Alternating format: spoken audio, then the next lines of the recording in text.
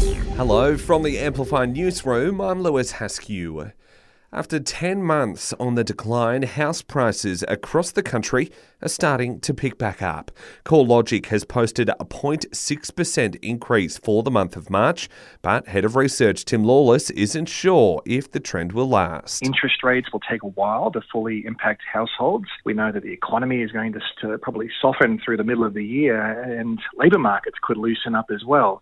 But at the moment, it does look like this trend does have some momentum. However, housing values aren't on the rise everywhere. Here in Canberra, we've bucked the national trend, seeing a decline of 0.5% in values over the past month. The Canberra Liberals are calling on the ACT government to establish a town centre for the Molonglo Valley. It comes with recent population predictions suggesting the area is expected to grow to 86,000 people by the year 2060. Liberal MLA Ed Cox says it's time to build a hub similar to Woden to meet community demands. Labor and the Greens have failed to plan for a long time for growing Molonglo Valley. We've got no police station. They haven't decided where the fire station will be. Coolman Court in Western Creek and Woden are becoming overloaded because of the lack of shops in Molonglo. Opposition leader Peter Dutton has seen a slide in support in the latest news poll, adding to the pressure of the historic by-election loss in the Melbourne seat of Aston. Popular support for the leader has fallen to its lowest level since September, falling 2 points to 33%.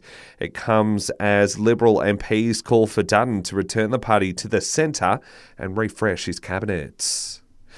The nation's police ministers start work today on setting up a national firearms register.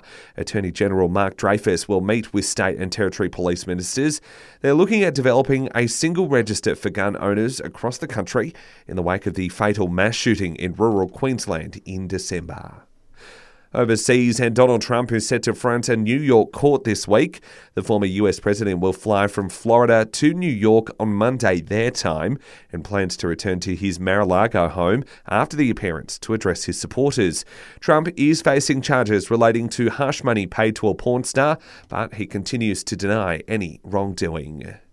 Papua New Guinea has been hit by a 7-magnitude earthquake this morning. The tremor struck just before 4 a.m. local time, but there is no tsunami alert in place for Australia.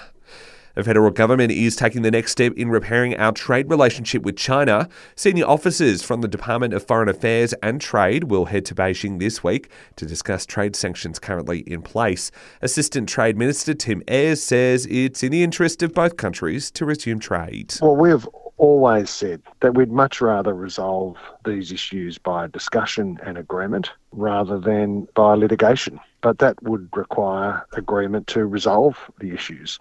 And today marks the 50th birthday of something we probably see on a daily basis, but never give too much attention to, the humble barcode. The common black and white bars on everything we buy were invented in 1973, and the very first product to carry the barcode was a pack of chewing gum. And that's the very latest in news. We'll have another update for you right here later this morning.